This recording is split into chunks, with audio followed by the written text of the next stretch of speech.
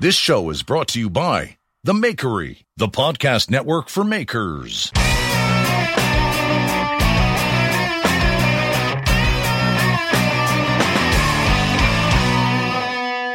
All right. Welcome to the Full Blast Podcast. I'm Jeff Fader. And before we get into it with John Williams and Pat Quinn, let me take care of a little bit of business, all right? Okay? Number one is Axe Wax. Axe Wax is an all-natural, food-safe wax for your axe, for your handles, for your wood, for your carbon, for your stainless, for your leather, for your mustaches, maybe. I heard a thing or two this weekend that it might be good for waxing your mustache, okay? Just, you heard it from me. We'll talk about that later. But if you go to axwax.us, put in promo code FULLBLAST10, you're going to get 10% off your order. And it's great stuff. And if you're in the EU, you can get it at knifematerial.at, and Keith Colby will give you Axe Wax 10% off with the promo code FULLBLAST10.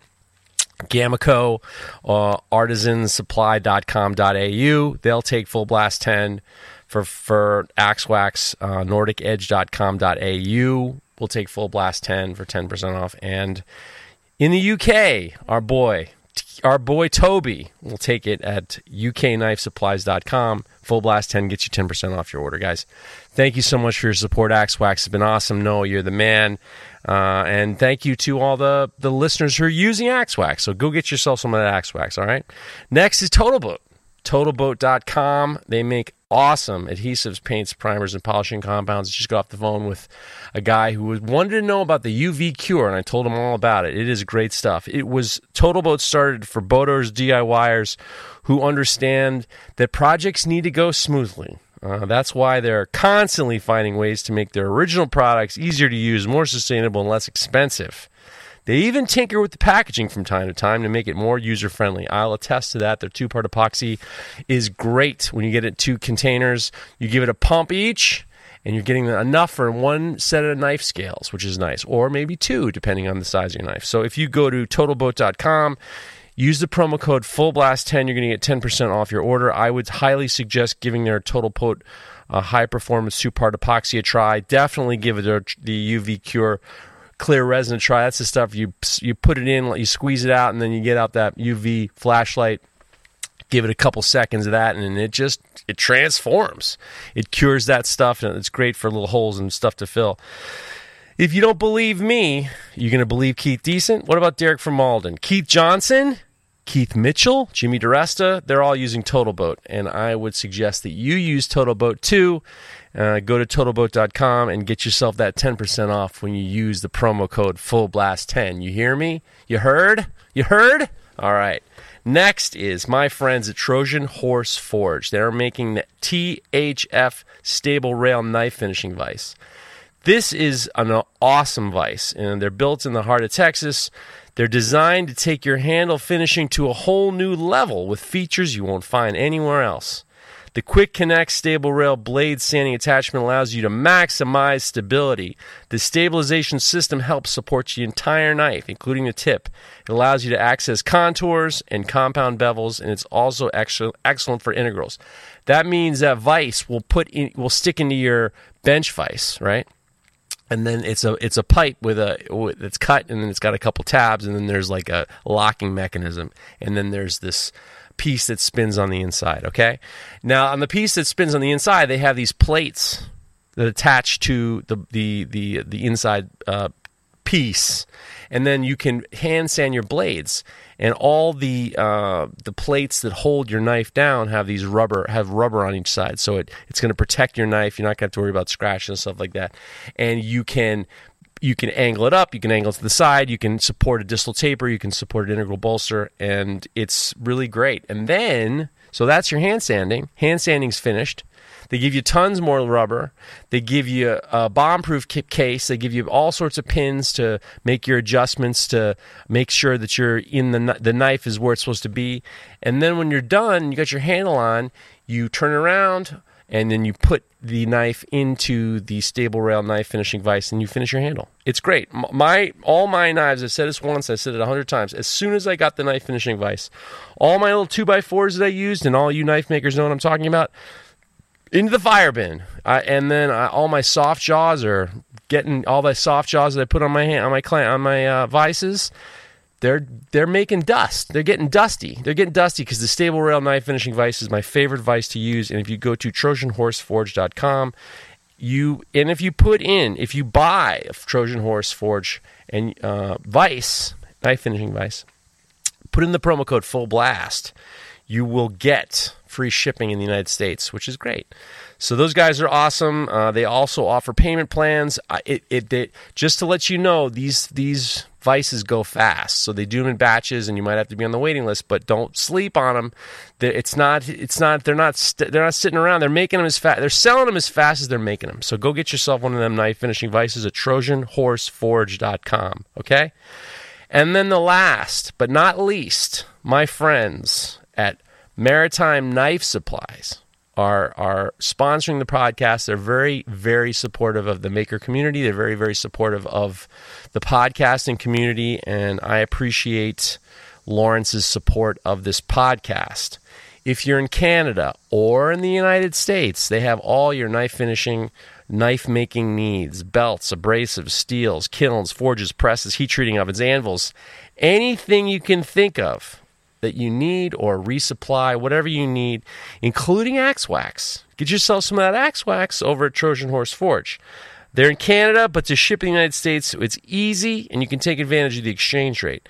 The steel selection is always growing, and Lawrence just told me he got a pile of steel coming in all the time. He's getting new steels all the time, and if you buy some abrasive belts, packs of 10, he gives you 10% off. So definitely do it. And just for me, when I got some stuff from Maritime Knife Supply, it showed up within as fast as any other American. I'm in New York. He's from Canada. He shipped it. It came as fast as anything else. And I know a lot of you knife makers, you buy close to the deadline. I know you're thinking like, oh man, I just ran out of that, whatever, and I need it tomorrow, or I need it, and you don't want to wait a week. If you go to Maritime Knife Supply, you will get your order on time, and it's great. And I appreciate his service. I appreciate his ability to work with makers, especially knife makers. Some of you guys are flea bags and you wait till the last minute. He'll take care of you. All you flea bags, he'll take care of you. He's not afraid. Lawrence got you covered. So go to MaritimeKnifeSupply.com. Tell him thank you for supporting the podcast. Tell him thank you for supporting Full Blast. And you can tell all the sponsors of the podcasts, all of them, that you appreciate the fact that they support this podcast that you listen to every week. You know what I'm saying? Every week. All right? All right, guys, listen to me. Listen to me. I just got back from Johnstown, PA. I just got back from the Center for Metal Arts. I just finished the last workshop of 2022 at the Center for Metal Arts, and I cannot stress enough how great of a time I had. As a teacher, as just a knife maker, as a blacksmith, as a person in the world trying to learn and be inspired, I must say the Center for Metal Arts was a pleasure. So if this is the first time you're hearing about the Center for Metal Arts, I had done a few episodes with Pat Quinn, who's the director of the Center for Metal Arts. You can stop this after this little, I'm kind of giving the rundown of what happened before the interview. You can listen to those two interviews. They're great. The first one was with Pat. It was kind of more of his origin, and then I had another one where we talked about what's going on at the Center for Metal Arts, and then the last one I had with him on, I was down there at the Center for Metal Arts, and I thought, we had a good time. We went into the office, and we just talked about it. Listening to Pat and listening about Johnstown and hearing and reading about the Cambria Iron and what happened to Johnstown and his relationship with how the Center for Metal Arts is the relationship with Johnstown is one thing. Being there is another. So when I was down there, I got a real fresh perspective and worked with him and got to see the shop and the student shop and then the Octagon where all the giant hammers are, and talked about the upcoming Cambria Iron Conference on September 17th. By the way, there's still availability. This is coming out the Friday before, a week before, so there's still availability. You can get down there and see some big hammers run. So I was fortunate enough to be teaching this friction folder workshop. I kind of been doing friction folders for a number of years, and I tried to kind of really focus on creating something that was a little bit different than the standard and make my own. And I really wanted the idea of this friction folder to be more like my version of a blacksmith knife. I really wanted it to be more of a blacksmith knife with, angle iron and this and that and the other thing. And we used subway tokens, and then I was using New York City subway tokens. And then when Center for Metal Arts had a call to action for people to submit classes, I submitted this as a class. I really wanted it to be not a knife making class, but more of a blacksmithing class, forging class, with forging and filing, and there's some heat treatment, and we did some stuff.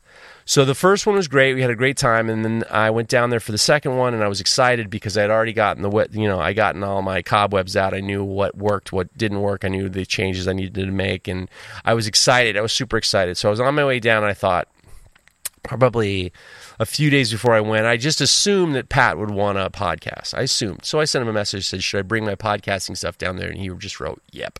So that was awesome. So in my mind, I'm driving down to Johnstown.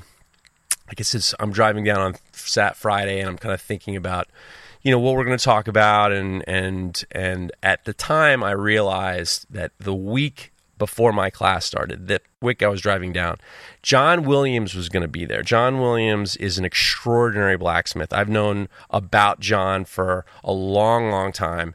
He's a young guy with 20 years of blacksmithing experience. He's just he's a monster. And he makes, the first time I ever saw anything he made, I saw Ellen Durkin had one of his hammers, and they're amazing. And I've known John, and we've kind of talked online, and I thought, this is going to be great to meet John Williams.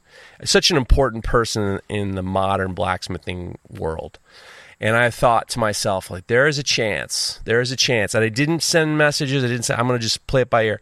I said, there's a chance I'm going to be able to interview John and Pat at the same time. I'm hoping. I'm crossing my fingers. He might have to leave Friday night. If I'm showing up Friday and I got to unload everything, and am I going to be ready, and what am I going to talk about? Will I have the opportunity to, gauge? And he might not want to do it. I've talked to some big guys who, they're just not podcasting people. They're just, maybe they're nervous, or maybe how do you just kind of hey man, you want a podcast? You never know. So I was just going to play it by ear. The idea was I was going to go down there with the hope to talk with Pat in regards to the conference and what's been going on since the last time I was down there, and just have a nice conversation with Pat. Went down there, met John. Couldn't have been nicer. He had a big smile on his face, and we had a great time, and we were talking and having dinner, and we were just kind of catching up. I mean, we know each other online, but never met face to face, and it was just this really, really, really great experience. And I hold him in such high regard, and Pat in such high regard. And the interesting thing is, this class that he and Pat taught, they were co-teaching the class, which is awesome because they're both incredibly skilled, blacksmiths, incredibly skilled at forging. They have very, very, I wanted to know what that's like. I mean, there wasn't one guy was the lead guy and the other guy was the assistant. They had this rapport, this parallel thinking in regards to this class. And it was really interesting to see how that worked out. So we're having conversation, and all of a sudden, I just decided in my mind, I'm thinking, well, figure out when you're going to leave. We're going to figure out when we can podcast. I was planning, last time I was down there, we podcast on a Sunday morning. In my mind, I'm thinking that's a good time because, I just want to be prepared for the class, and I don't want to, if worst comes to worst, the class comes first, and I'll figure it out afterwards. If I can't do it, don't worry about it. I'm not going to worry about that podcast, and class comes first. So I said to John, when are you leaving? And he goes, I'm leaving Saturday. So I'm not going to suggest we do it Saturday morning. We're all going to go out for dinner. The people who are taking the class, including my man Andrew, who hung out. I got there. He had a long drive ahead. He hung out for dinner. And then he must have driven all night long. And Andrew, you're the man. Andrew Messimer, you're a bad motherfucker, and you're my hero. You're my hero for hanging out. So we went to have dinner, and we were having a nice conversation. And then it was all right, let's go back, and they were into it. Both Pat and John were saying, all right, let's podcast. So I had to kind of figure out where I was going to go. Usually, just tear down the fourth wall. Is I really try to space out how much time I have to prepare for the podcast. And I was not really expecting to have them on. So I really had to like get squared away to get him going. But I mean, it was, if I didn't podcast with Pat and John, it would have been a real mistake, because our conversation was really, really great. It was really interesting. I'm not going to tell you anything about it. They had awesome stories, and how they, their teaching styles work together, and how they kind of decided to do this class, which is great. One of the things, and it was fun. The one of the things that's interesting is that one of the takeaways is and something I just kind of wanted to touch upon. After talking to Pat and John, after taking the class, after kind of like thinking back, I mean, I was forging before social media, and now I'm forging in the height of social media. I would say, and I've had different. God damn it! I've had difference of opinions in regards to how social media has affected forging, blacksmithing over the entirety of society. And this is me talking. I believe that we are headed towards the golden age of blacksmithing. In this regards, forging, moving metal, making sculpture, making metal. I'm specifically talking about metalwork. For thousands and thousands of years, blacksmithing and forging has not been a recreational activity. Really, to the point where I was talking to Pat about it, talking to John about it, trying to figure out at what point has blacksmithing become a recreational endeavor. And we're trying to, I mean, obviously we're generalizing, but nowadays there are so many knife classes available, knife making classes, blacksmithing classes. There's so much. This is the most society's been able to see forging in images, in videos, in short clips on Instagram, on short clips on Facebook, on Forged in Fire. We're becoming to the point where it's exponentially growing in terms of society seeing forging as not just, anvil is for farriers, no, I shouldn't even say farriers. People don't even know the word. Most people don't even know the word farriers. Anvils aren't for Wile E. Coyote dropping on the Roadrunner.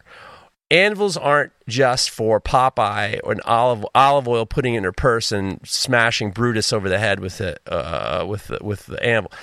Now we're seeing anvils being used and what they're being used for, right? So the great thing is you have the ability to learn and see and seek out. So people are buying more industrial equipment that they never were able to have in their own homes. We talked about that. And it's amazing. People are buying 2x72 grinders, and they're buying forging presses, and they're buying power hammers, and they're making tire hammers, and they're making forging presses, and they're buying, and they're seeking out in order to make Damascus, in order to make the things that they've seen online. This is great, and I do believe that this is a golden age in society for the way we view forging in general. With that said, watching videos is awesome. It gets you inspired. I believe anything to kick the door in or hold the door in to get someone interested in it is good enough for me. But without proper education, you can only do so much. The amazing thing about what's going on at the Center for Metal Arts is they are teaching how to use industrial equipment safely and properly. They're teaching you how to use forging skills, blacksmithing skills safely and correctly. The people who took my class, who had made friction folders before, made them the way I made mine. They looked great. And they had the people, and once again, in terms of teaching and using industrial equipment at a recreational level, which is, if you really think about it, it's crazy, totally crazy. Andrew Messimer, we talked about Andrew Messimer. He'd never used a power hammer before, and he made 3 sets of tongs that were out of control good. Out of control good that he would never have been able to do without the guidance and instruction from John and Pat. And I'm not saying he couldn't because he was incapable. He was willing to learn. He was willing to accept, how to learn. And he banged out bombers. I mean, these sets of tongs are like shocking. And then I'm not like, once again, Andrew, take it as a compliment, okay, Andrew? You're my guy. You're my guy. But the idea is now that we've seen what can be done, we should be focusing on figuring out ways in which to learn on a very, very important level. You're going to push yourself. You're going to be able to go much farther when you take classes, and especially take classes at the Center for Mental Arts where safety is number one, proper instruction is number one. The seriousness that Pat has in regards to the way you learn and the way you go forward is extraordinary, and I am honored to be an instructor at the Center for Mental Arts. I'm a door kicker, guys. When I say I'm a door kicker, I'm the guy who wants to get your foot in the door, and then you're going to open the door. So I want to make sure that you all go to the Center for Mental Arts, support whatever they do, go to the Cambria Iron Conference, and definitely check it out and support the CMA as long as possible, because it's definitely going to be worth it. And I want to do a couple shout-outs. Not to mention thank you to Pat for being so hospitable. Thanks to Jordan, Aaron, Courtney. Thank you so much for making me feel making me feel like the hospitality was out of control over the Center for Mental Arts. I loved, and if you're a student and you're going to go to the Center for Mental Arts, stay at the Rectory. It's awesome. One of the things, and I know we're going to get guys, just calm down. We're going to get to the interview. Just relax. The most amazing thing about taking class at the Center for Mental Arts is you're living and you're eating and you're around the instructor and other people. So we went to dinner together. We went to a street fair together. We were laughing at the street fair. We were laughing at dinner. We were talking about things. You're living in this rectory it's a beautiful building. Everybody's got rooms, and the bathrooms are clean. The rooms are really clean. They have a shared kitchen, and we were sitting in the kitchen having a drink and having a laugh. It's walking distance from the CMA. It's a wonderful dormitory to stay there. I've been there twice. Every time I'm fired up. I love going to the rectory. The rectory is dynamite. So I want to thank Courtney and Pat and Aaron and Jordan for being so hospitable there. Thank you to the guys who took the class. The class was filled with Knife Talk and Full Blast listeners.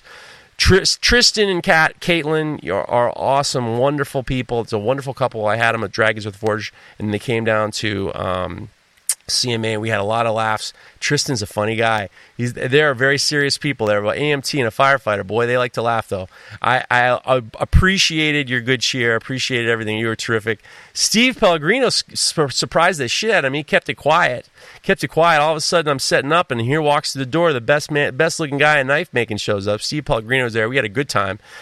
Stuart from New Forest Forge came all the way from England just to take this class, and I cannot appreciate enough. I cannot thank you enough, Stuart, for your making the effort to come all the way to Johnstown, PA, to take this class. It was a lot of fun. Jeff, thank you very much. It was great to see you. You were great too, and I definitely appreciate you being there. And once again, got to thank my man Andrew Messimer. He I don't know if he slept on the side of the road on Friday night, but I know he got home, but I hope he got home okay. All right, so without any further ado, once again, I want to thank Pat and the gang at the Center for Mental Arts. This episode with John Williams and Pat Quinn, we were using a microphone that was ultimately my fault. It's all we had. And I wish the audio was a little bit better, but it's still podcasting equipment is still kind of not the best in regards to figuring out, being on the spot and being spontaneous. So if there's any bad audio, blame me.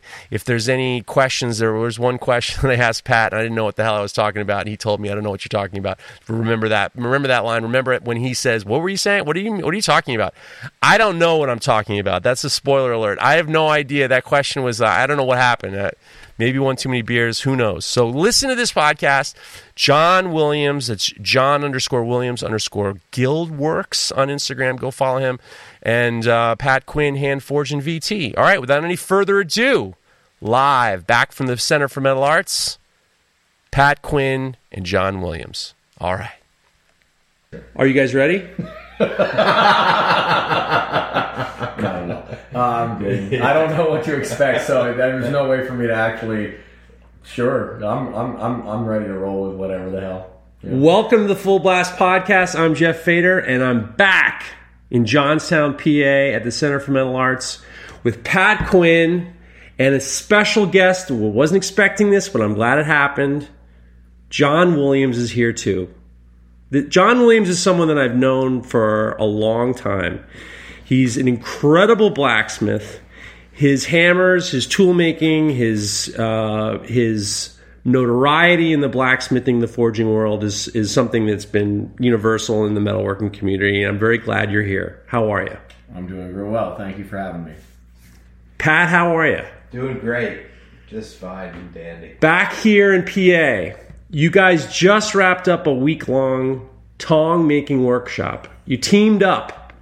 It's not something you normally see where you have two metal workers, two craftsmen working on the same class. Tell me about the class. Yeah, I'll take the lead on that. So I came out to the Center for Metal Arts last year. Pat was gracious enough to have me out, and I did a tool making class. And during the class, Pat was sort of ad-libbing while we were teaching, and we realized we had a really good rapport, and we kind of fell into it really easily, and we had a lot of fun. So after that, then we kind of put our heads together and said, hey, would you like to do this again? So Pat asked me would I like to co-demonstrate. I'm like, hell yeah, I'd like to co-demonstrate. So it turns out we have a lot of shared interests, and we are both very, very passionate about tongs. So tongs was kind of the name of the game, and kind of went from there. The interesting thing about tongs is, with Pat especially, your approach to tongs has changed dramatically since you've come to Johnstown. Mm-hmm. Could you make that transition? Now, if you're listening to this podcast thinking, what the fuck are they talking about? You got to go listen to the last episode I had Pat on at the Center for Metal Arts. It was about 6 months ago or something like that, and you can get kind of a backstory.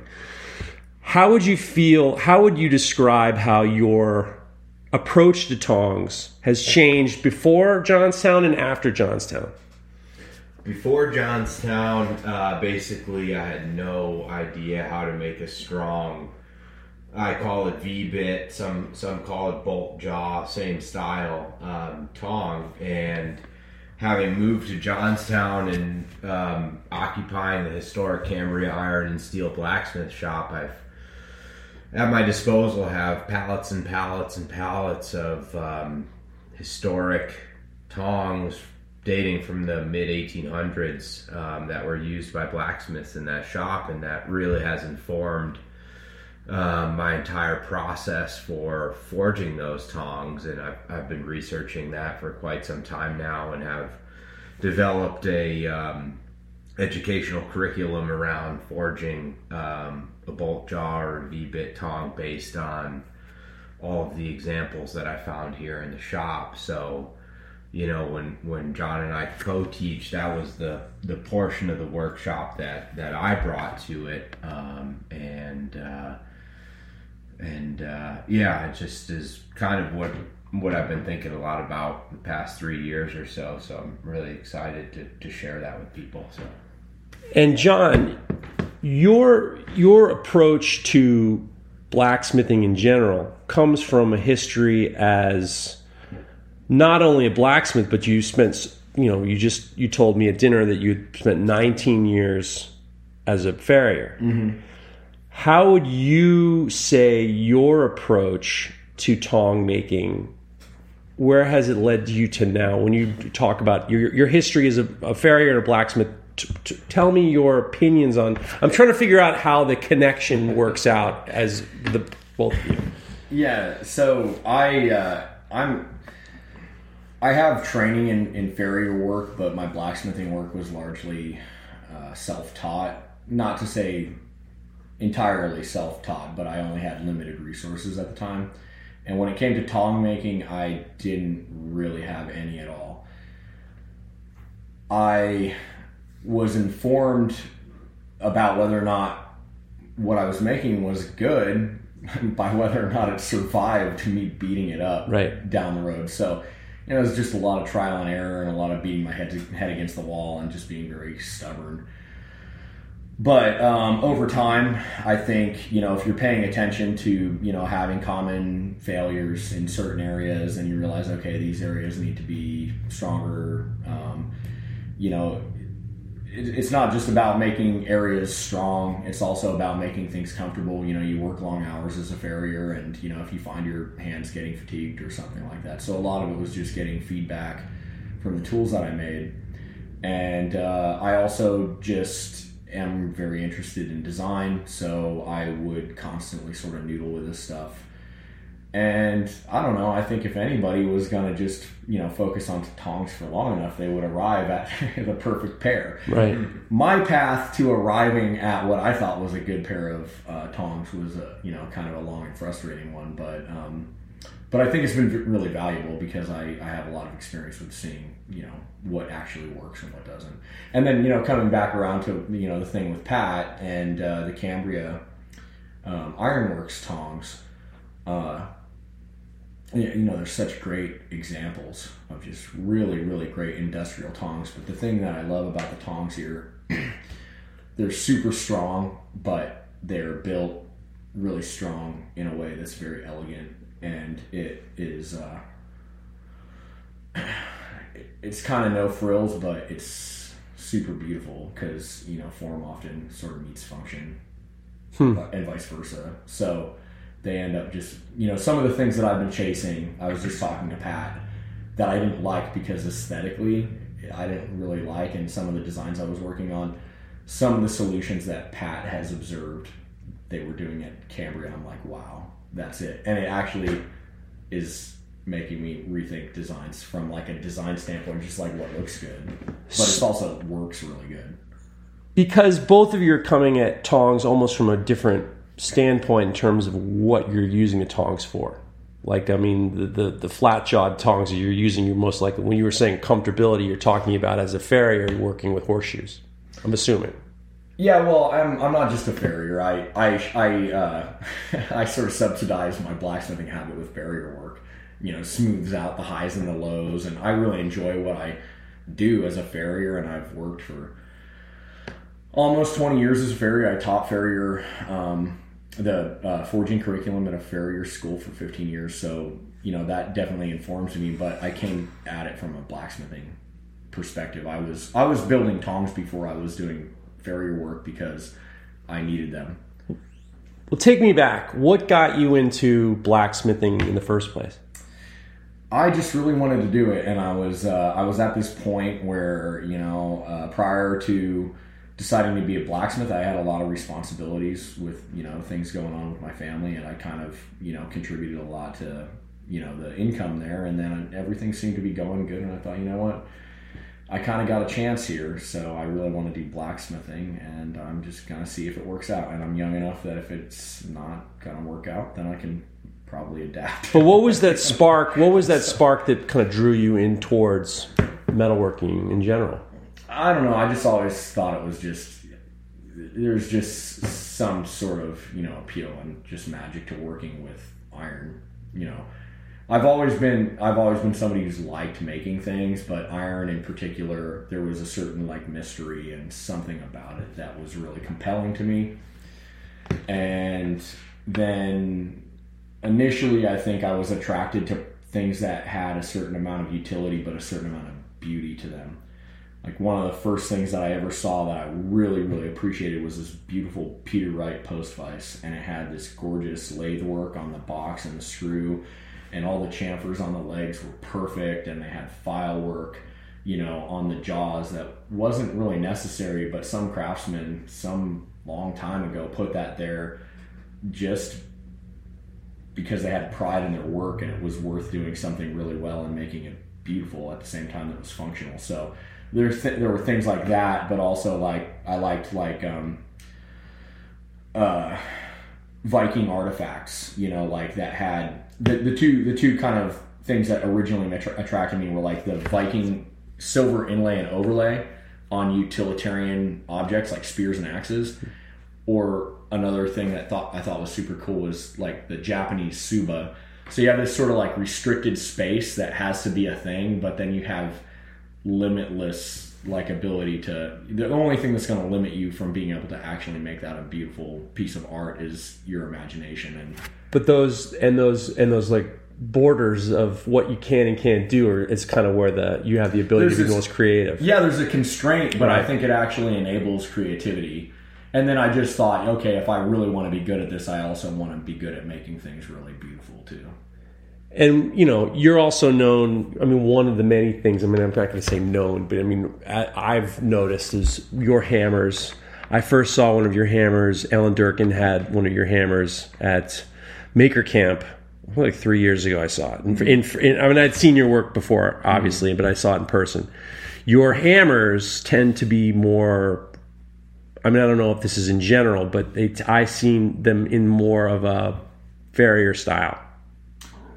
Often, yeah. I mean, the old, American farriers hammers like Champion and Heller, and a few others were some of the first ones that as a farrier really appealed to me. So going back almost 20 years, I had some really great examples. Another, I've been really informed by a master blacksmith named Jay Sharp that made hammers and tongs and other tools, and pretty much in that same tradition. And, that was sort of an ideal for me, but I also like doing different design. Like the hammer that you're talking about was an original design, and I do a lot of that. And I like to challenge myself to come up with an original design, something that's novel and looks like mine, because I want to have something that's distinctive to me and kind of characteristic of what I like and the values and qualities I like to see. But I still like for things to function, everything's got to work at the end of the day. It's got to be safe. You can't have bad edges, and, it's got to be ergonomic and actually, serve all the right purposes. So, some of it is, I'm definitely informed by the farrier thing, but, it's not the sole influence on my work. Yeah. Right. But both of you, Pat and John, you both have a very similar aesthetic, but from different areas. You're very similar. Speaking to the both of you, you both have a very, it's function first and then form. You both are informed by the work that you're doing. Bring me to this tong making class and how each one of you has benefited from each other.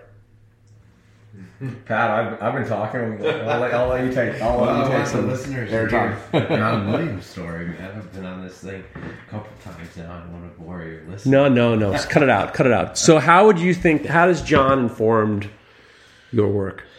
I think, from a technical standpoint, I've always looked up to his work for sure. And, we share that rapport when he taught here last year and everything. But I think the one thing that we feel strongly about that has brought us together is that, tong making, we can sort of identify single-handedly as the one sort of exercise that made us good blacksmiths. And having that sort of core philosophy about the tool itself and about the process is really what I think makes our workshop strong. And so when, he taught the 3-shoulder flat jaw tong, which is, foundational stuff for anybody who wants to get involved in the craft of forging. And then without even realizing it, once I started demonstrating on Wednesday the V-bits and the industrial inspired tongs from Cambria, it had hit me that all the things that I was showing kind of built off of the stuff that he had showed the students on Monday and Tuesday, and it was this really wonderful kind of new set of techniques that dovetailed beautifully off of the first couple of days of the workshop. That's right, because you weren't, and when I had originally thought that you guys were teaching this class, you were teaching it together. John did the first day, and then, or you guys switched days almost, one. What we talked about and how it worked, which I think is a pretty good model.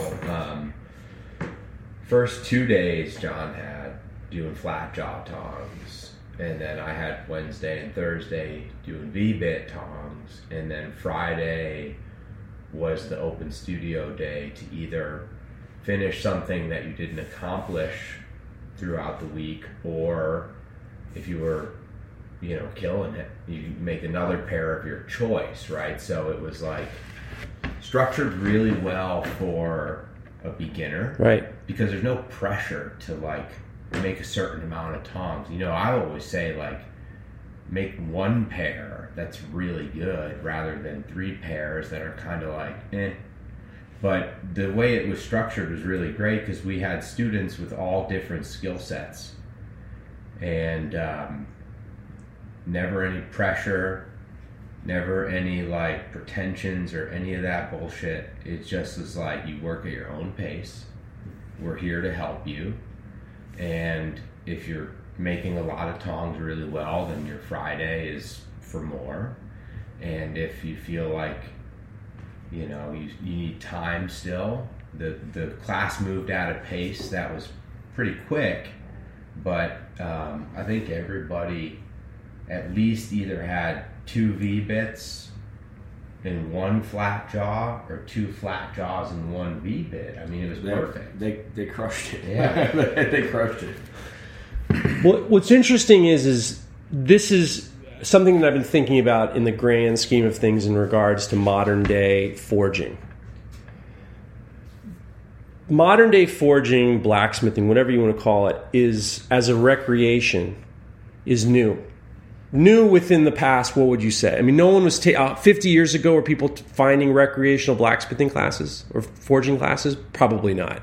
No, I think 50 years ago it was just beginning to emerge as something that people would even do in America. Right. But like as a recreational thing, we're talking 20, 30 years maybe? Barely? Regardless, it's hardly any amount of time. So there hasn't been generations of teaching as a recreational situation. So you have this opportunity to create curriculum that benefits people who've forged before, people who haven't forged before. And this is I think this is a very generous way to get people, because I saw the tongs that Andrew made, and he told me while we were waiting for John, he said he'd never used a power hammer before Monday. I mean, those tongs I've never made a pair of tongs that looked a quarter as good as those. I mean, that shows you a degree of the excellence in teaching and this new style of recreational teaching of forging. I mean, that is absolutely right. And you're striking a chord with me, because never before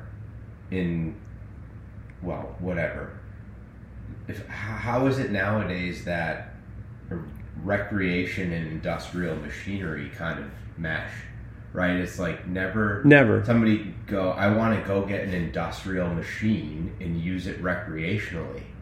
That's new. Super new. So for me, you learn how to make tongs, but how long was the introduction to running a power hammer? That was like almost an entire morning, because now people are using an industrial machine in a recreational context without any training. Right.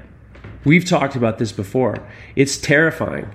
It's terrifying. Actually, I was on Knife Talk and we were talking about a lot of the things. Just don't worry.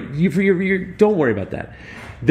We were talking about just with welding. I see videos of people when they're welding and somebody's holding the weld for them, they're just closing their eyes. Or I see people welding in t-shirts. Or I see a lot of industrial techniques that people are doing without any safety training, and it is terrifying. It's terrifying to me, because we do have now, people have 220 motors with 2x72 grinders in their garage, that with a 36 grit belt that'll take your finger off so fast. So what's amazing is that ability to create the new education of forging as a recreation. Yeah, and I think that's part of like what I like to bring to the classroom is the object or the tool but also, you know, a little bit about how to run the machinery to make the tool, because I can actually appreciate how available industrial equipment and hammers are right now, and I think that's doing great things for the craft and allowing people to make work beyond what they would be able to make without it. And there's a lot of cool stuff happening, and I think it's exciting, and that's part of my attraction to, you know, power hammer education. But this is also not just the fact that you're teaching them safety, but the proficiency. I mean, Yeah. Andrew never used a power hammer before, and like I said, those tongs he made were tight. They were beautiful. The forging was beautiful. They looked really great for someone who'd never used a power. He told me while we were waiting, he said he was terrified because he was worried that he had never used a power hammer before. He had forged before, but he was a machinist, but he was being honest, and he was just like at the beginning I was nervous, and he says, and I felt very comfortable. He says I figured out a way. I used one hammer the 2 days, and then I just got comfortable on that hammer to make sure that I was comfortable throughout the day. We were using KISS blocks. He was using his head, but you were teaching a degree of proficiency. That's not something that you can't teach proficiency in a weekend in an industrial class. You can't teach proficiency, but you can teach good principles. So, you know, I think one thing that was really great about this class is that Pat and I, our primary focus was on good foundational skills and good principles and, you know, good safety. And that is, I think, why somebody like Andrew, who came into this whole thing terrified of that power hammer, went away with really, really tight tongs, is because, you know, a lot of people come to classes, you know, maybe because they're really interested in something, but, you know, as a teacher, and Pat and I were having this discussion yesterday at lunch, as a teacher, it really doesn't matter what the subject is. You're just trying to teach that person good principles and foundation of skills. The fact that they are interested in that subject, that just means they have some buy-in, and, you know, they really are interested in doing it. But, you know, Pat and I really, I think, focused a lot on making sure that, more than making tongs, it seemed like we were focused on making sure people had a really good idea of how to forge. And then, you know, because of that, the forgings turned out really, really well. So they got exceptional tongs. I mean, their tongs, I can tell you almost every single one of them, their tongs look nicer than the ones I did in the demo. I was like, hey, you guys got to stop showing me up here. Andrew's tongs, slow down. Andrew's tongs were unbelievable. No, they were phenomenal. All of them. They all did a fantastic job, coming in at various different levels of skill and various strengths and various things that they needed to work on, but all of them left, like, they did a great job across the board. No, it was fantastic. Like I said, this concept of teaching in this manner is new. You could look at teaching an English class, and there are generations upon generations of ways in which you can teach to get your students to learn. Obviously, they're going to be good teachers and bad teachers, but this concept of teaching recreational industrial forging is brand new, and what you guys are doing is a hit. And the fact that you're enjoying it, that you're teaming up together and working and creating this class based off the fact that you just got along the last time and you had this kind of like rapport. I mean, obviously Center for Metal Arts is the leading the way in this new style of, because obviously who needs, unless you're working as a blacksmith or a whatever, who needs these industrial tongs? Well, what I've done is work really hard to identify what makes the 10-inch square industrial tong for a Cambria iron blacksmith successful, strong, useful, functional, and translate that into a pair of tongs that hold half-inch for the hobbyist, right? The beginner, the professional, the weekend enthusiast, whatever. So it's like, yeah, nobody, even I haven't used the freaking 10-inch tongs here because whatever. But there's things to be learned from those tongs, and then making that something you can teach a student in a tong that's functional for their practice is what I've been trying to do. A lot of the listeners to this podcast and Knife Talk they make knives. And I get messages from guys, what type of tong should I have? And what I say always is, you should make them. And a lot of it has to do with the fact that I feel like because you're doing a tool with two identical parts, you're learning how to become more proficient in consistency. When you're teaching, when you're trying to talk, I'm not trying to say you're selling it, but in your opinion, why should a bladesmith take a tong making class? I know. I want to hear from the chairman of the board. I'll just say, one thing, and I sort of said this to the class this week as well, which was, this class is sure you're to walk away with a couple pairs of tongs, but that's not the main goal. The main goal is to empower you as a blacksmith to make work, to make tools, to make more work, to help you, to aid you in your craft, right? So it's like 1 pair, 3 pairs, 10 pairs, 0 pairs, maybe because you didn't quite get it. Everybody shared the same level of success here, and nobody walked away with 0. No, but it's not just empowering people to be able to make tongs, though. I think that's the real point. Getting back to what Pat said earlier, he and I both have a recognition that what made us good smiths was tong making, or at least was a huge contributor, right? So if you're talking about empowering people to be better smiths, tongs is probably singularly one of the best things that you could do to empower people to build their skill set and build it really well. And if you want to talk about taking a tong class, I can't speak to everybody's tong classes, but like if you're going to come to CMA, for instance, you're going to get such a great experience with learning about foundational skills, where you're going to learn how to work safely with this equipment, and you're going to learn how to work safely with all of the other tools.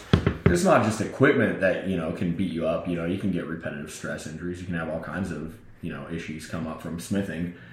But if you take a class with somebody qualified and they teach you all of those things, and it's going to empower you to to build a skill set to do whatever you want as an artist, and additionally you get some tools to be able to say enable you to pursue the types of actual interests that you have.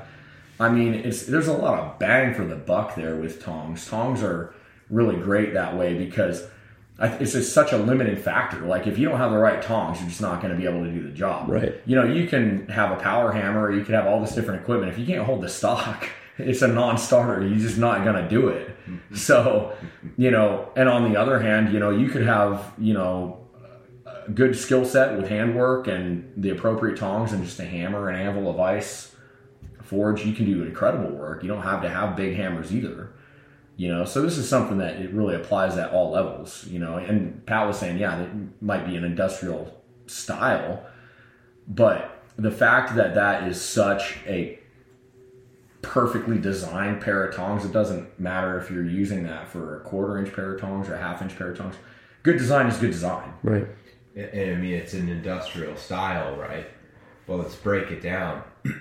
It's shoulder, taper, fuller. Industrial, architectural, sculptural, it's all the same.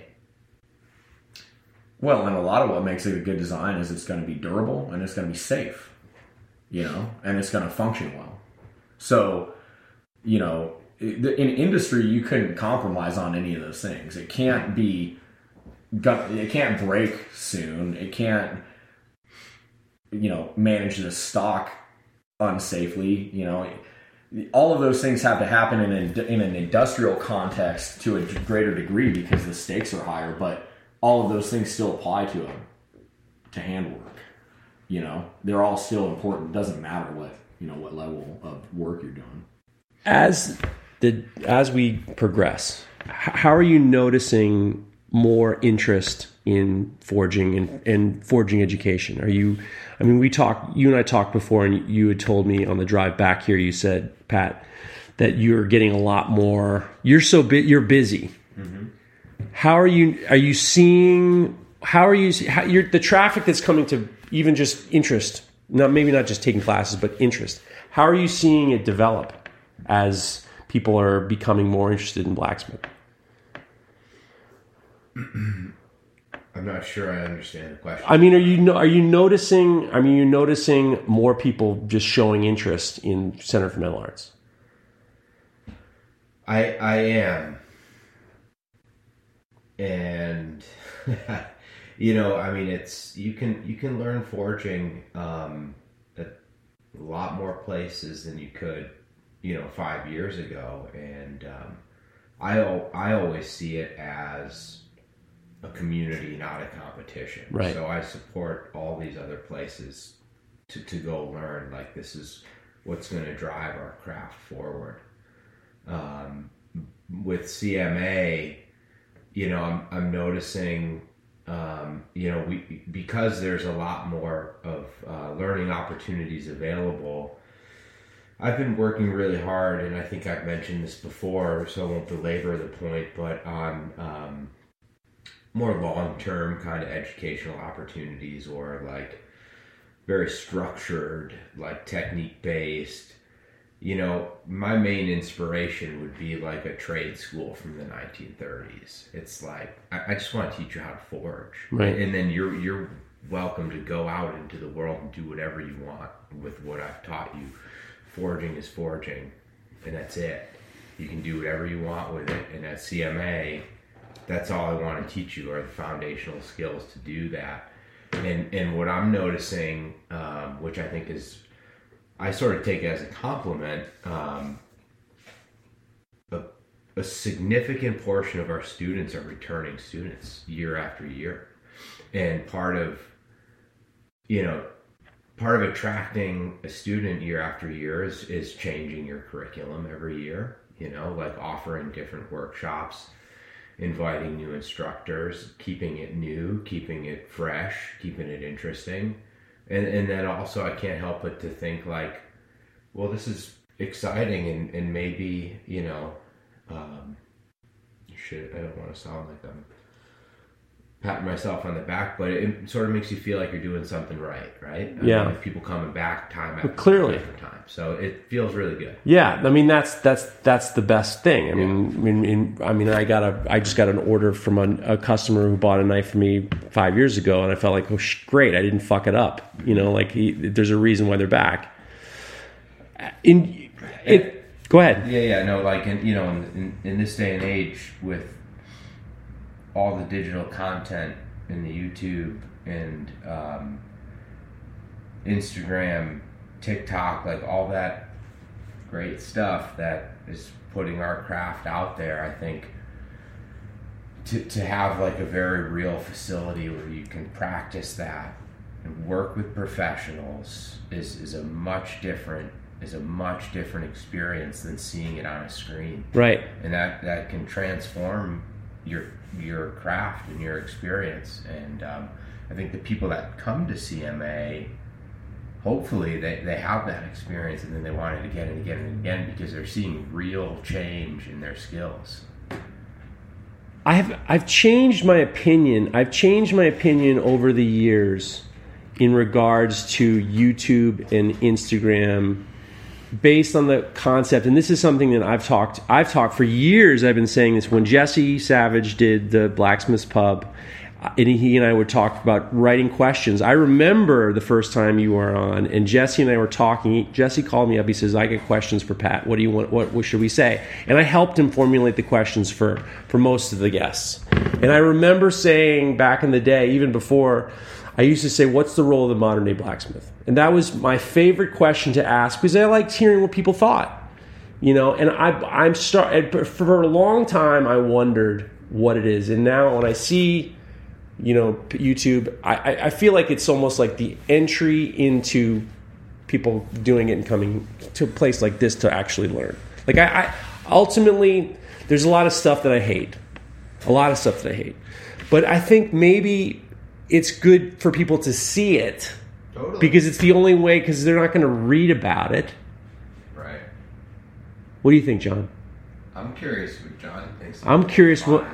I'm going to point the microphone at John and say, what do you think about the role of the modern-day blacksmith, John Williams? I don't know. I think that what you're saying about, people getting exposure to this in all of these different contexts, it's good. I don't know. I tend to think a little bit more abstractly about that. I think that I'm personally drawn to blacksmithing, and I try to make sure that I'm always being, authentic and true to myself and to my own interests. So, I try to avoid things like what is the role of, the modern blacksmith, because sometimes that will lead me to a different conclusion than, what is it I really want to do, and, what do I feel I'm well suited. Now, I'm not saying that as in like you have some sort of responsibility. No. I mean, I think that I've been doing blacksmithing for like 23 years professionally, about 19 years as a farrier. And it's just something I've been thinking about a lot lately, that, if you're... if you're paying attention to the wrong things or maybe to the wrong feedback, you can find yourself maybe not necessarily doing what it is you want to do. And, so I do like to think about what, my role is personally, and I like to think of how I fit into that sort of context. But I also realize that, I have a limited amount of time, to really develop my skills and pursue my interests. And, sometimes if I get a little bit worried about things like that, then maybe I'll kind of put myself off the path. So I try to think about, what is it really that I'm interested in? If I start thinking about, say, money, or marketability, or where I fit in, or like for that instance, or for that sake, if you get a lot of, feedback and you realize, okay, it's kind of like this saying, if you're really into impressing people, and you're doing it with blacksmithing, are you really into blacksmithing, or are you into impressing people?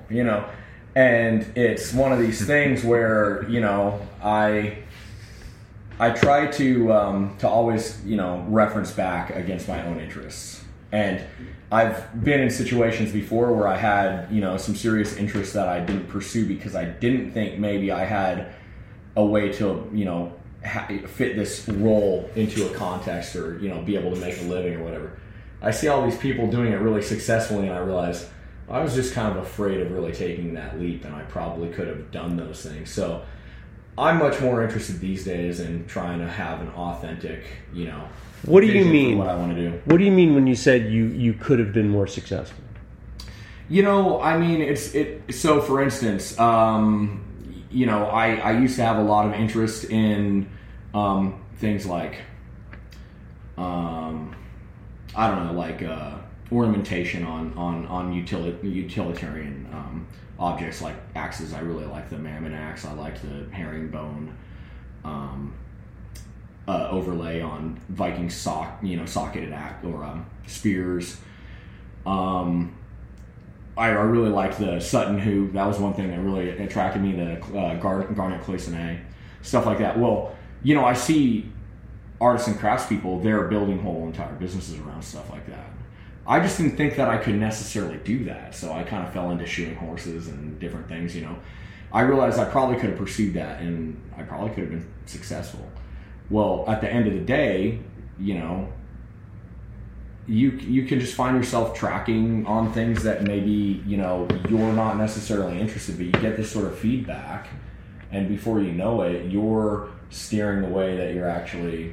I know what you're saying. You know what I'm saying? I know what you're saying, because Pat and I talked about this years ago. I had the opportunity in 2000 to get a job working for Tom Ryan at Koenig Ironworks. He's one of the best blacksmiths. He had the blacksmith shop at Koenig Ironworks in New York, very successful. And he offered me, I could have, if I had started, that would have been the first time I ever started forging.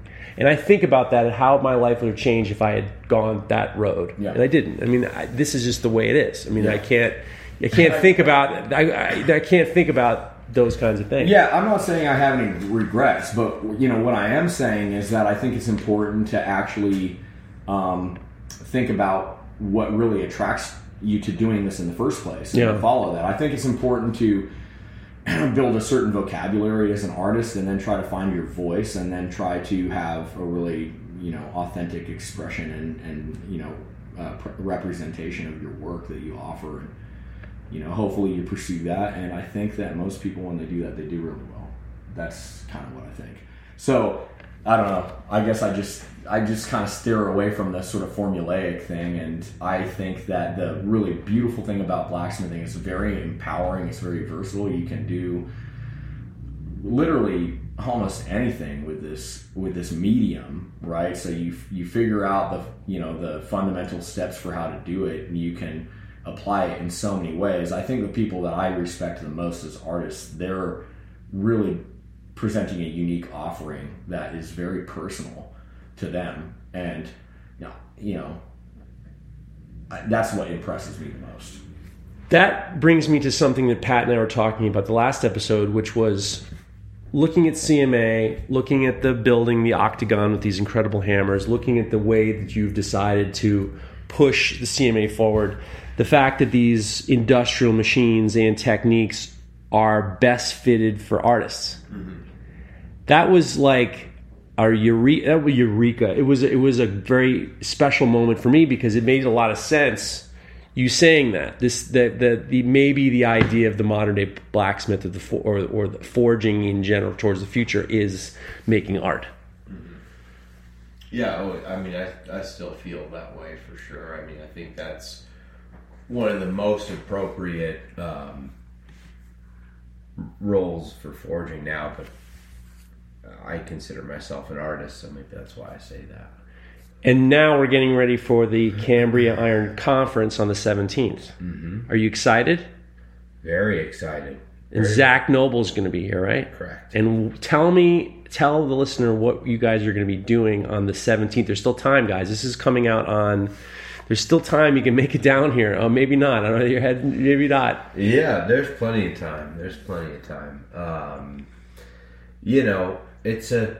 is our second annual one, so always a learning process. But I'm pretty excited at all the progress we've been making in the historic shop and restoring hammers and furnaces and getting proper air compression system and all that kind of stuff, and the whole opportunity, sorry, Irish crickets. The whole mission here is to reopen that shop and make it available to the general public, the artist blacksmith community. We all know my feelings about those old industrial machines being reused as vehicles for creativity, historic preservation, education, all that stuff. So it's an exciting event that we host here, and it's a great opportunity if you're interested in stepping foot in the historic shop and seeing the big hammers run and their new lives as tools for the aforementioned things. And you have the design for the sculpture thought out, or Zach does, yeah. Have you gone through some? Because the amazing part is I love the idea is you have a small steam hammer that's almost an exact smaller replica. I don't want to say replica. I'm not using the right terminology. It's a smaller version of the giant hammer that you have, right? And you're practicing in a smaller version. Can I interject? Please. Small is 400 pounds. Yeah. I mean, I'm just saying words. I'm saying words that. I mean, I'm just trying to. Small is 400 pounds. I mean, it looks like very small. But it's a monster, and you're doing a smaller version of the big one you're going to be doing. Have you gone through? And you do the run throughs on the smaller hammer, the 400 pound. We do, and Zach, Zach will come here. He comes here like 5 days. He teaches a collaborative sculpture workshop right before the conference and comes here. He's going to come here like 5 days before his workshop, and that's when we're going to do the conference prep with him, which would be like forging a maquette on the 400, working with the team that's going to help assist him on the 3000, and probably making sure we understand the tooling shapes and sizes that we need, and then creating those tools to translate the maquette to the 3000. So do you have a big punch list before the 17th? Oh yeah. Big. Yeah. You're going to make a lot of tooling still. Yep. Exciting. It's exciting, isn't it? It is. You're going to be ready, right? Oh yeah. And you got all the steam. You got all the. You rent. You have to rent a big trailer for the steam for the generator. We were fortunate enough to get awarded a grant to buy a compressor for that hammer. And you have it. We have it. It's installed. That I'm really excited that the hard work that everybody who's associated with CMA has helped support has allowed us to be in a position right now where any day whoever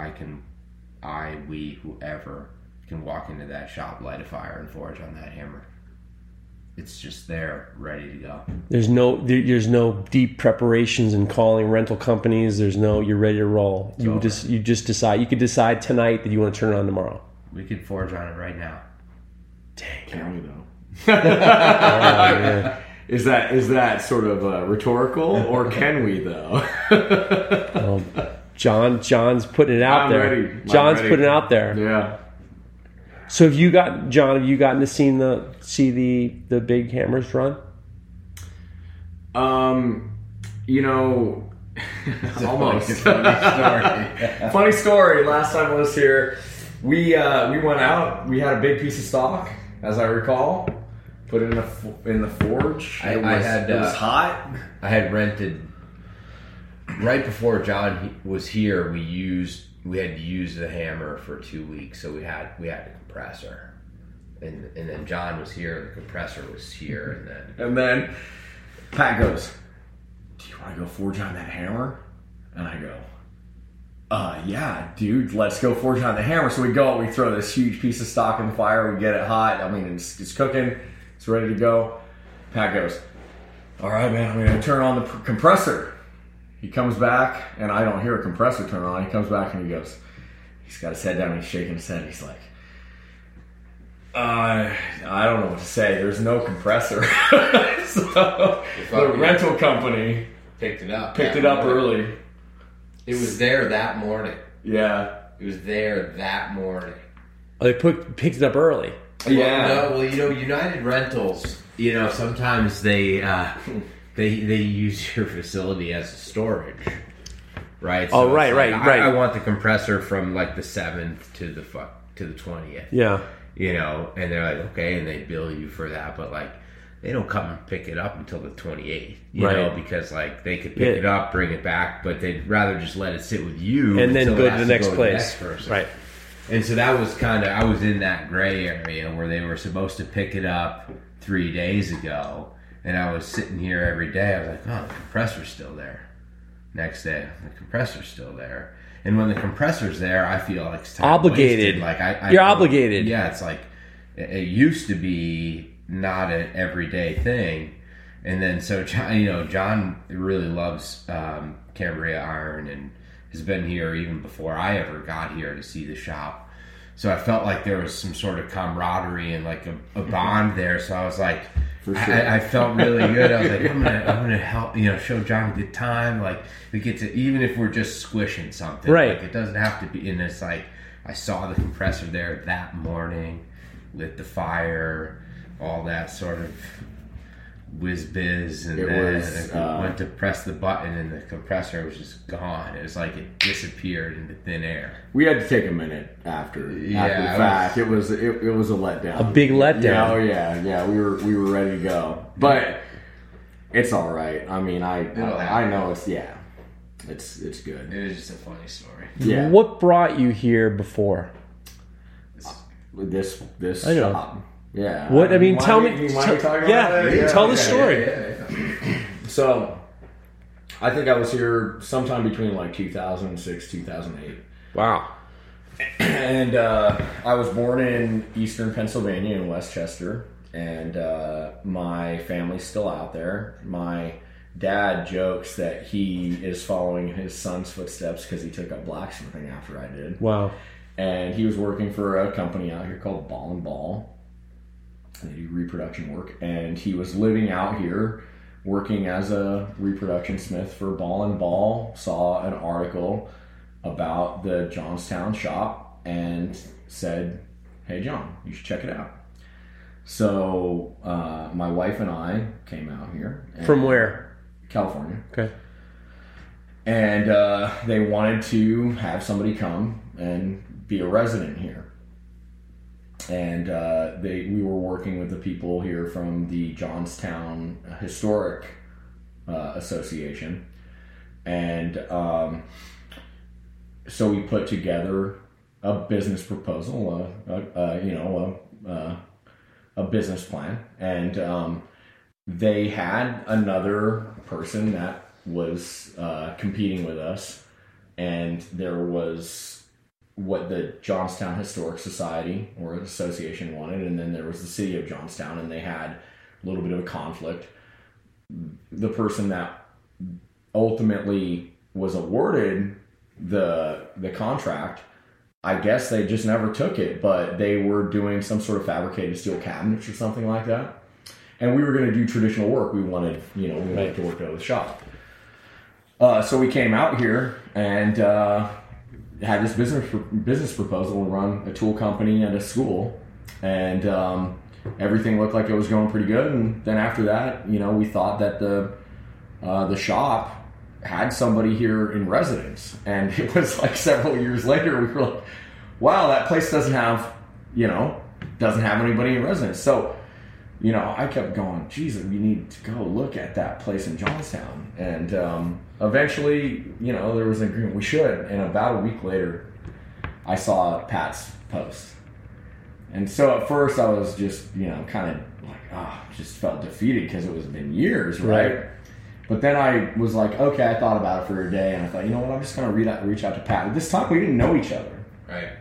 And, getting back to earlier, we have a lot of common interests in Pat. I kept on seeing his work, and it seemed like we had a parallel track. Like all the stuff we were working on. When I was doing silversmithing hammers, a lot of the stuff I was trying to get it forged to finish, and sometimes I was doing ground finish, and he was doing like the same stuff as me all the time. I'm like, who is this guy?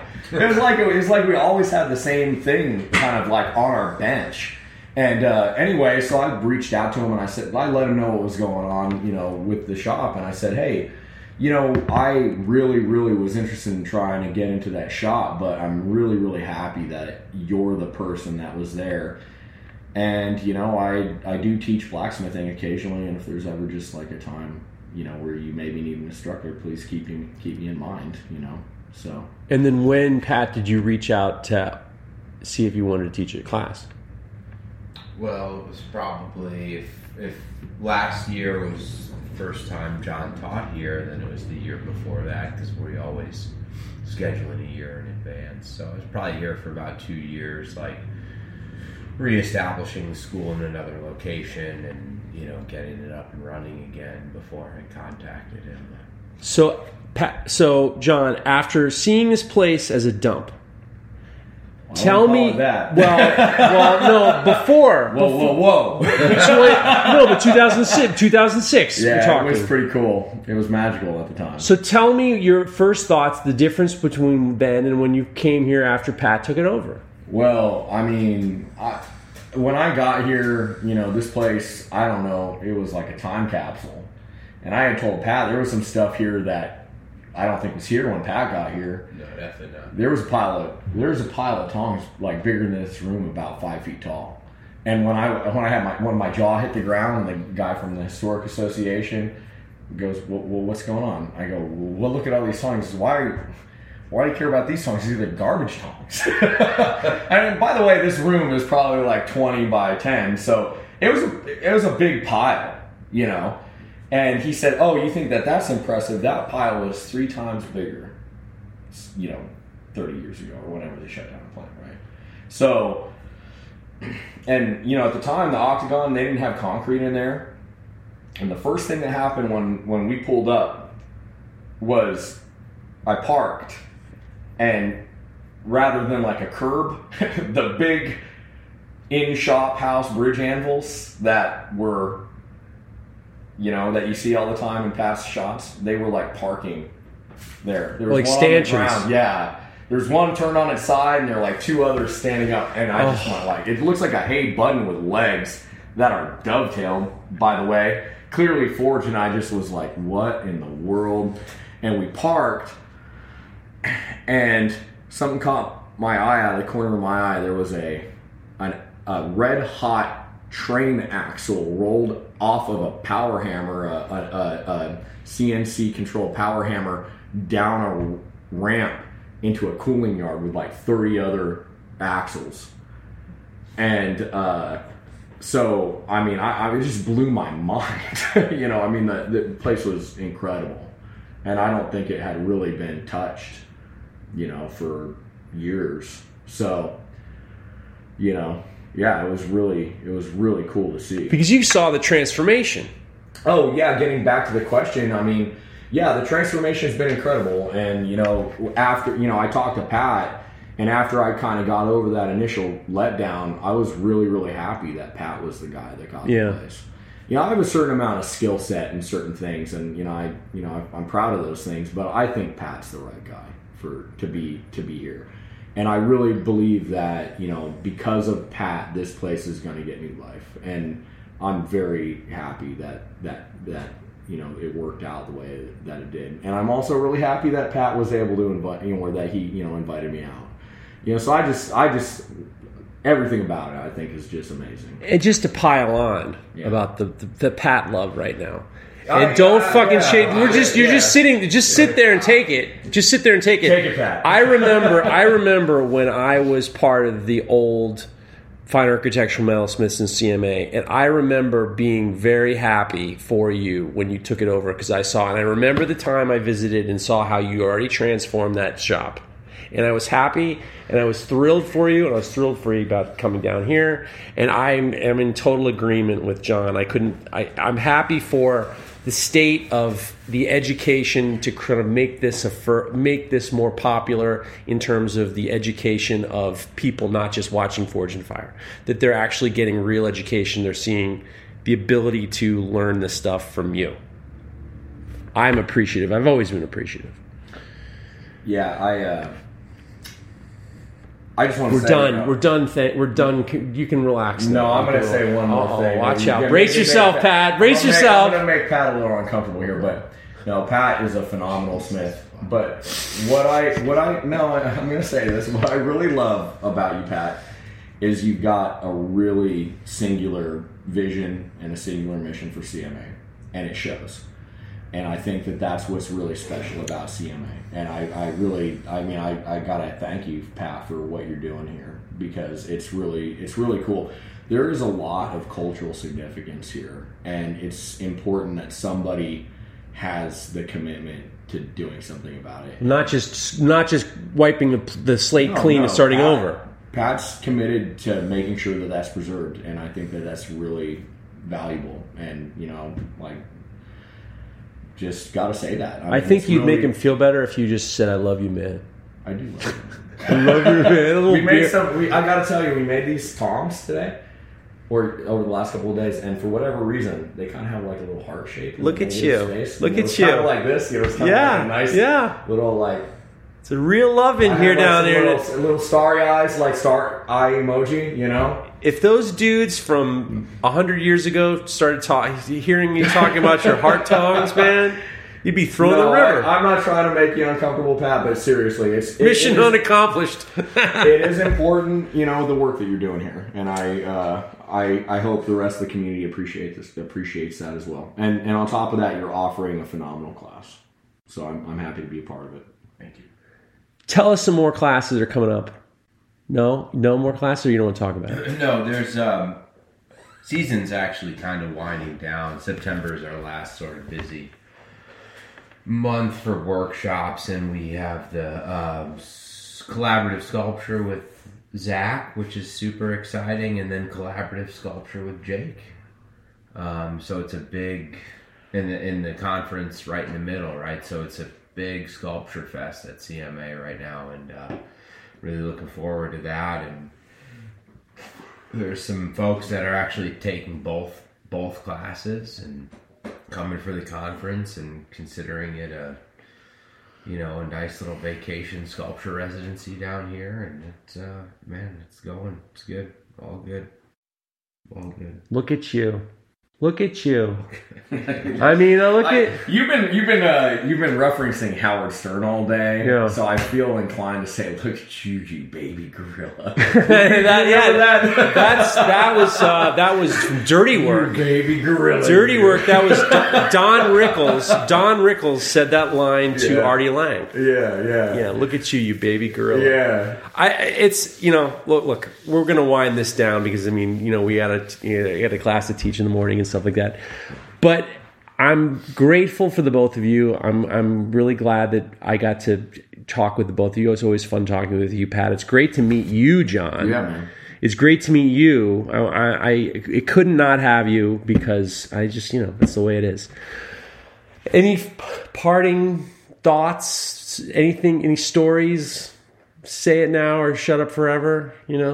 I worked with an Ecuadorian guy, and he used to say, "Speak now or shut up forever." So, speak now or shut up forever. That's a nice version. I like it. Yeah. All right. Pat? No, I got nothing. Hey, thanks for inviting me to the impromptu interview. We're going to get you on it. I get you Yeah. on again. I'm going to get you on again. Sure. I'm going to get you on. Once you get home, I'm going to get you on the mic, and we're going to get you squared away. All right, guys. Okay, go ahead. Okay, yes. Thanks, buddy. Appreciate it. Really do.